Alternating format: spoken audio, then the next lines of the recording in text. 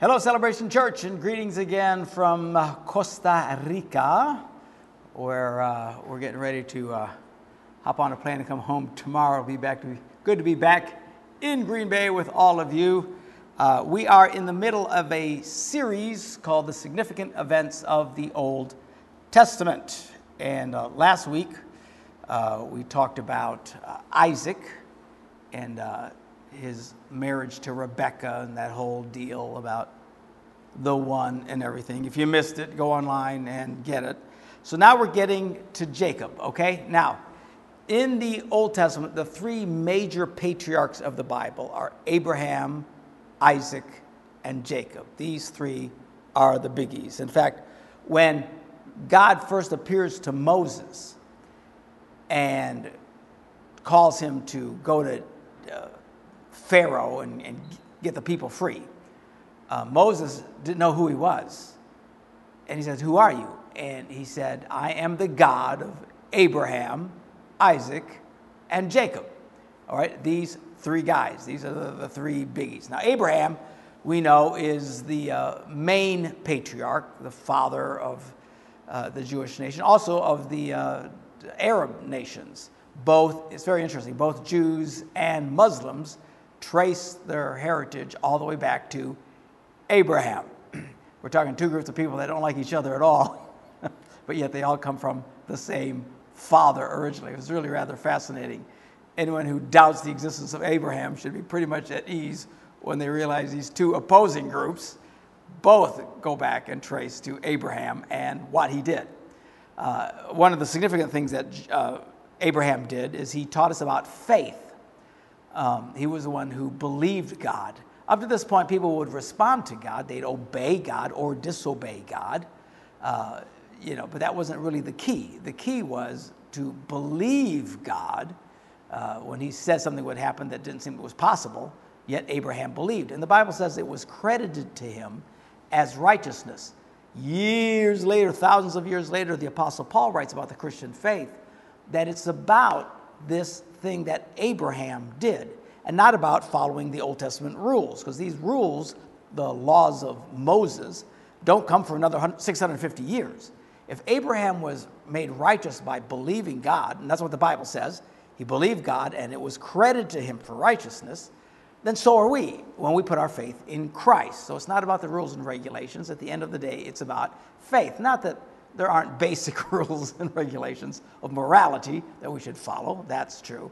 But it's not about, what you touch, what you don't touch, what days you worship, what days you don't, when you can work, when you can't, all these crazy rules, what you could eat, what you couldn't eat. It's not about that. It's about faith in Christ, trusting God by faith. Even though you can't see it, you believe it. That's what set Abraham apart. And then, of course, Abraham introduces the idea of circumcision.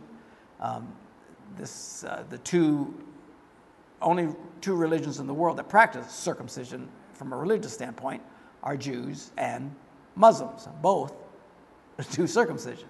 It's a big deal for them because it goes back to Abraham. Also, Abraham introduces the concept of tithing. Last time I talked on tithing, I talked about this. He was the first one to start taking 10% of his income and giving it to God. All right, so here's Abraham. He is the great patriarch of the faith. He has a son named Isaac. We talked about Isaac last week, who marries Rebecca. Now, the story of Isaac is really not all that dramatic. Abraham's story is really rather dramatic, and what he did and how God told him to sacrifice Isaac and all the tests and trials that he went through, and believed God no matter what, trusted that God would give Sarah a child even though she was 90 years old. All that faith that Abraham had, and he becomes the father of faith. And so Abraham's really a major player. Jacob, which we'll get into next, is really a rather colorful character. And he's the one whom God changes his name to Israel. That's where you get the children of Israel. And the Israelites and the 12 tribes of Israel are all from Jacob. Abraham, Isaac, and Jacob. Now, Abraham is a big deal. Jacob, really rather colorful, which we'll get into with him. But Isaac, it doesn't really say he does much of anything, which in a way is kind of an encouraging thing, because really the great thing he did is pass on his faith that his father had taught him about to his children and to his grandchildren, which can be encouraging. A lot of times people get discouraged because they think, I'm not making a big difference. I'm not a big teacher, Bible teacher. I don't write books. I don't sing songs. I don't, lead great efforts and stuff. As a Christian, I'm, what I do doesn't really seem all that significant. A lot of people struggle with this, actually. When the truth of the matter is, more people are like Isaac, who all he does, and it's not just an all, but it's very significant, what he does is he lives out his faith and he passes it on to his children and his grandchildren. That's why he's a major player today. So don't get discouraged if you don't think, gee, I'm not an Abraham or a Jacob. The truth of the matter is, most people in the world, the majority of Christians, have always been and always will be the Isaacs, the ones who live out their faith and successfully pass their faith on to their children and to their grandchildren. The key word there, of course, is successfully. The only way you can do that is, but you really live it out and learn how to pass it on to them and watch it go as we affect greater generations. So never feel discouraged. You think, gee, I'm just a stay-at-home mom or stay-at-home dad, or we don't do that much. We just kind of do what we can and live out our lives. Okay, so you're like Isaac. That's all right. It's a wonderful thing. It's the Isaacs of the world, the Isaacs of the Bible, quite frankly, that continued the faith all through thousands of years until Jesus came. There were always the big, impressive guys, which we are discussing in this series about these significant events of the Bible. But always remember, the majority of people you never hear about. These are the Isaacs of life. Do not be discouraged. One of the most powerful things you can do is live out your faith successfully. And by successfully, I mean passing it on to your children and to your grandchildren. Okay, so that's Isaac. Then we get to Jacob. So this is the God of Abraham, Isaac, and Jacob. He's the one God calls Israel. He is quite the character. He gets his brother Esau to sell him Esau's birthright, which we'll explain in just a minute. Jacob's the one who fathers 12 sons. We'll talk about that next week.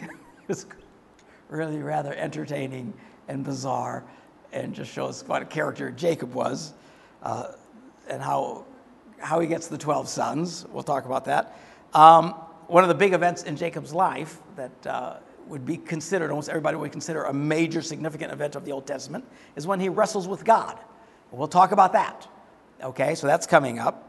And then the other thing that he does is he deceives his father to steal the blessing from Esau to get it on himself. Jacob was quite the squirrel, and I think a lot of people wouldn't like him based on our standards today, but yet it was credited to him that he intensely did whatever he could to win at all costs and get blessed by God. And then he continues to live out his faith. He's a major player in passing on the faith that he got from his father Isaac, his grandfather Abraham, and he continues this on. He also continues the concept of tithing, which we'll see probably in 2 weeks, maybe, as we get into this. This idea of giving 10% of his money to God and how God incredibly blessed him, and Jacob becomes crazy wealthy and successful in life because of those blessings. So we'll get to all that. But let's begin with the first part, which is Esau, who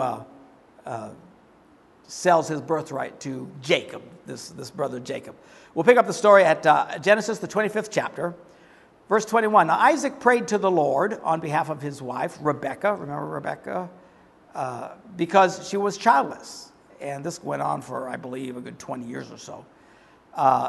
And the Lord answered his prayer, and his wife, Rebekah, became pregnant. And the babies jostled each other within her, and she said, "Why is this happening to me?" Now, you think they'd all jostle, but apparently it was rather intense. And all of it was really a sign of what was to come. And this is where you start getting into the concept of, predestination and stuff like that. A lot of Christians argue about that from one extreme to the other. I'm of the opinion that the bulk of all of this is simply human choice, but in the midst of all this choice, God has some very specific people that he's called to very specific reasons to show forth his plan. And certainly this is what happens with Jacob and Esau. So she goes to the Lord. She's kind of freaked out, praying about it. What is happening inside of me? Because these two are going at it. They go at it all their lives. And it starts in the womb. They don't like each other in the womb. They're kicking and pulling against each other. And she's kind of freaking out. So she inquires of the Lord. And the Lord says to her, well, 2 nations are in your womb. And 2 peoples from within you will be separated. One people will be stronger than the other, and the older will serve the younger. So we have the prophecy already. Why is this significant? Because biblically speaking, and this is tradition for thousands of years, up until barely 100 years ago, all the rights would go to the oldest son. It's the bulk of human history has been this way. But now God says, in this case, it's the younger one who's going to be the one who is in charge, and the older one will serve the younger one. Really a radical departure. So anyway, when it gets time for her to give birth, there were twin boys in her womb, these 2 guys wrestling it out. The first came out, he was red, the Bible says, so he's very red colored in his skin. His whole body was like a hairy garment. So he's this hairy little red creature. Must have looked quite horrendous, I would think. Not to freak out all the moms out there, but most babies right out of the oven don't look very good. Everybody says, oh, that's so beautiful. Really? I look at it, I go, ew, they all haven't seen one. There's very rarely that you'll get one right out of the room that actually looks attractive. It takes a few days, if not a few weeks, before they start shaking the previous domain into this life, and then they start taking on their own look. Anyway, so this kid's really basic. He's born really weird looking. He's red right out of the room and hairy. So they give him the name Esau, which means hairy. So, Anyway, after this, then the brother comes out, who's Jacob. And he comes out, and his hand is grasping Esau's heel. So these 2 are at it in the womb. And on the way out, Esau comes first. And even Jacob, at that point, is grabbing onto the brother's heel, still competing with the brother. And he comes out. So here come the twins, and the one is still hanging on to the other one. Really rather interesting. So they called him Jacob, which literally means to grab the heel. So, and it eventually becomes a Hebrew idiom for deceiver. If you want to call someone a rascal or something like that, you'd use the word Jacob, because Jacob turns out to be this really big rascal. And we'll look at this. So anyway, Isaac at this point, 60 years old when Rebekah gives birth to them. Well, the boys grow up, and Esau becomes a skillful hunter. He's the manly man. He's the man's man. He's a man of the open country, while Jacob was content to stay at home among the tents. He's the mama's boy, literally the mama's boy. We read in the next verse that Isaac, the dad, who had a taste for wild game, loved Esau. Esau was the manly man. He went out and he fought, and he was a hunter, and he killed things, and that just really resonated with Pops. So Pops favored Esau over Jacob. But Rebekah, Mama, favored Jacob. So Jacob is literally a mama's boy. And he's a little bit of a girly man because he stays back and he just hangs around the house and helps with stuff that, normally, for a minute, in a second, we're going to see that he's cooking. Not something you'd normally see, but this is Jacob's life. Now, in all respect to Jacob, he eventually becomes quite the leader, and he's, becomes quite the manly man. But at this point, his brother's the big, deer slayer, and he stays back at home. So, the story goes on. Once, when Jacob was cooking some stew, so Jacob's back there cooking, Esau, the manly man, and he's the number 1 son, right? He's got dad's favor, Pop likes him best, and legally, he has the rights to everything as the older son. All right, this is the, the coveted position. So Esau comes in from the open country, and he's famished. And he barks over to Jacob, hey, quick, let me have some of that red stew. I'm famished. And parenthetically, this is where the Bible says that's why Esau's also called Edom, which means red. So Esau meaning hairy, Edom meaning red, referring to this moment when he so desperately wants the lentil red stew. So he says, hey, give me some of that food. And Jacob, the rascal, says to him, first sell me your birthright. And Esau says, look, I'm about to die. What good is a birthright to me? He's so hungry. And Jacob says, swear to me first. So Esau swears an oath to Jacob, selling his birthright to Jacob. You can have the number one son birthright. They're twins, remember, but the one came out a couple of seconds in front of the other one, so he's the one who's got us all the rights. But he sells it to his brother. So Jacob gave Esau some bread and some lentil stew. He ate and drank, and then he got up and left. So Esau, the Bible says, despised his birthright. All right, take a look at this. So the biblical criticism now is always on Esau for doing this, which is very different than we are in Western culture today. In Western culture today, we would have criticized Jacob for being a rascal and bringing this on. We live in a culture today that overwhelmingly the idea of personal responsibility is fairly rare. Okay, it's never anybody's fault. It's not my fault. It's somebody else's fault. They did it. Somebody did it. When we see this almost in every area of life today, even from the recent election, and I don't care. This isn't a left-right thing, whatever your position is. I don't care. But in the last election, when John Podesta, who worked for the Democratic Party, his emails were hacked. Now, you would think hacking would be, like somebody came in the back way and broke into the system and, but that's not what happened, okay? They use these words for dramatic purposes, okay? What it was Podesta got an email and said, say, your account needs updating. Please give us all your information and your passwords and stuff like that. And he, being an idiot, sends it to him, okay? And then they just waltz into his files is what happens. Here's an example. It's one thing to say, gee, my house got broken into and I was robbed. It's another to say, some stranger walked up to me, said, hey, can I have the keys to your house? And you go, sure, you can have the keys to my house. And you give him the keys to your house. And he goes in the broad daylight, opens the house, goes in, takes whatever he wants and leaves.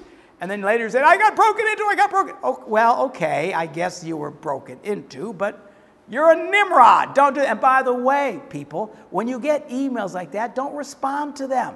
Some accounts, and they look official, like from American Express or whatever card that you carry, and say, we need to update your files. We need you to email us your contact number, your social security number. It looks so legit, but don't do it. If you have any questions, call the company and ask them. Don't be a Nimrod, all right? A dummy. So many people just fill out the thing, oh yeah, okay, this is my password, and then later someone steals all their money and they're shocked. Sorry about that, hitting the mic. I was broken into. Well, yeah, you were tricked and you're kind of a dummy is really what happened. I mean, it doesn't make it right.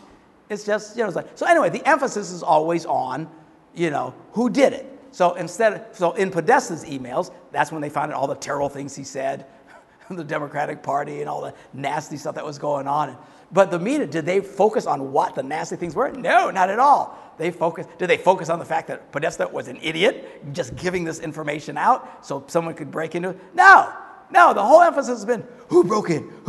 Was it the Russians? It was the Russians who hacked it. First of all, there was no hacking. The guy just gave him the keys to the door, all right? And secondly, how come you don't focus on what he said? Because in this country, we don't care anymore about personal responsibility. It's not about it's what somebody else did.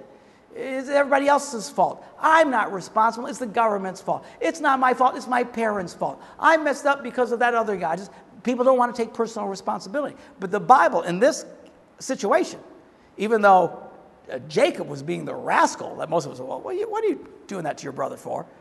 The slam was on Esau because he must take responsibility. And he did not respect his birthright. So he sells it off for a bunch of beans. And it cost him dearly in the end in a massive way because now Jacob continues on and he winds up gets all the blessings and status of the firstborn son. That's why it's Abraham, Isaac, and Jacob, and not Abraham, Isaac, and Esau. Esau is knocked out of the picture at this point because he despises his birthright. And the Bible challenges us and warns us about this. In Hebrews, the writer of Hebrews says this, in Hebrews the 12th chapter, see that no one is sexually immoral or godless like Esau. Godless, why are you saying it? Because look what Esau, who for a single meal sold his inheritance rights as the oldest son. For beans.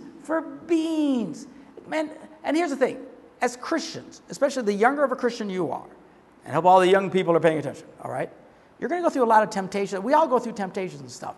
The temptation is give up your faith for this wonderful bowl of beans. Look at it sparkle. Look at it shine. Ooh. And then people sell out their faith for stupid things. And it's not inconsequential that in Hebrews it ties it to sexual immorality. Talk about something that ends up being a bowl of beans. One of the greatest temptations for human beings is sexual temptation. Overwhelmingly for men, but also for women. Now, if you're a man a guy that's not a big deal to, or a woman that's not a big deal to, well, good for you. But most, it's a big stinking deal, and it is always the big temptation. And it's always the big shiny bowl of beans. Ooh, it's going to be so wonderful. And most people who get involved in sexual immorality will tell you that it always ends up being a lousy bowl of beans. The payout is never the same as the promise. That's why I encourage the young people. I said this a few months ago. You know, I know one of the big deals in movies and stuff that you guys watch today is, you know, losing your virginity. Oh, it's so wonderful. Oh, the most amazing moment of your life. And it's a lie. You talk about a bowl of beans. Man, your first experience is more likely going to be embarrassing and awkward than some glorious experience. That's what the honeymoon is for. It takes a while to get the hang of it. In Jewish teaching, they told that if a man takes a wife, he's not supposed to start any major thing, not start any new business, and he's supposed to be exempt from military service so he can have a whole year to, and I quote, pleasure his wife. They gave him a whole year to figure it out. So sex is wonderful. It's a great thing. We celebrate it in this church. We all encourage our young people to look for it, but just do it in the right way. Don't sell out your faith for a bowl of beans. Oh, it's going to be so great. It's not so great. Okay? Especially in that context. You do it outside the biblical context of a committed relationship in marriage. All of these things, whether it's sexual immorality or cheating or lying or stealing or whatever it is for that moment, that one moment, this big shiny bowl of beans comes at you. Always remember, hey, it's just a bowl of beans. Don't sell out your faith. So the analogy that the New Testament makes of the Old Testament is watch your faith. Don't sell out. Don't sell out for beans. And it looks so pretty. Again, it's like these McDonald's commercials that they make. The food looks so great on TV. You notice when you hold them, it never looks like that. So it's really impressive. Or the Hardee's commercial, any food commercial, like, woo, it sparkles and it's glorious and the right, steam coming off it and the right moisture and the reflection in the lights. Yeah. Then you get, it's like, what the heck is this? It's not like what we see in the TV, or a lot of times you'll do that. You'll order food based on the picture on the menu. It looks great on the menu. And then when you get it, first thought I get is, man, that don't look anything like the picture of the menu. Well, that's what sin does. Sin comes and is always presented as absolutely glorious. And in the end, it's never quite worth it. It's pretty much a big bowl of beans. And what the Bible encourages us, don't be like Esau. Don't sell out. The temptation is always to sell out because the beans look fabulous. Oh, yeah, if you just be with that other person's wife instead of your own wife, oh, how glorious it will be. But I'm telling you, talk about a bowl of rotten beans. You'll be throwing them up after this. It's not worth it. It's never worth it. You need to start to learn as a Christian discipline in your life to look at your temptations as a bowl of beans. We're all tempted in various ways. And when it comes at you, you just got to remember, it's just a bowl of beans. All right? Don't sell out for stuff that doesn't really matter. Okay? So that's really the challenge. Now, when we get back, let me throw this verse at you. We'll wrap it up with this, on this idea of the bowl of beans. Jesus said in Matthew, the 11th chapter, "From the days of John the Baptist until now, the kingdom of heaven has been subjected to violence, and violent people have been raiding it." That sounds a very weird thing. Jesus is talking about the kingdom of heaven and the people who get in are these violent people. Well, for most of us today, violence is equated with evil and destruction. But that's not the context of the word violent that he's using. It's talking about intense power. It's like when there's a violent earthquake, okay, something that's very powerful. It's that kind of power that is going to stay focused on their faith and not pull away to beans, okay? The Amplified Bible, which really brings out the verses, says that it's a share in the heavenly kingdom that is sought with the most ardent zeal and intense exertion. At some point in your faith, you can't just be casual about your faith if you're going to succeed at this, all right? You have to be intense. You have to be intentional. Seek after God. I'm going to serve God. If you're the kind of person I go to church once in a while and stuff like that, I'm telling you, you're not going to get this. At some point, you have to get this intentionality, this intenseness about following God, doing no matter what, and intentionally staying away from the beans and focus on the real prize, which is the blessings of God in your life. Anyway, we'll pick up more about this when we get together next week, when we're back in the flesh in Green Bay. Let's pray. Father, we thank you for your word and for your truth. We thank you for the wonderful blessings that come through Christ into our lives by faith. And Lord, help us not to be like Esau, selling out our faith and what's really important for stuff that just ends up being a bowl of beans. Help us to be intentional about our faith, even to the degree of a violent force that we're going to follow you, we're going to serve you no matter what, because we know that in that comes great, great blessings. In Jesus' name we pray. Amen. God bless you guys. See you next week.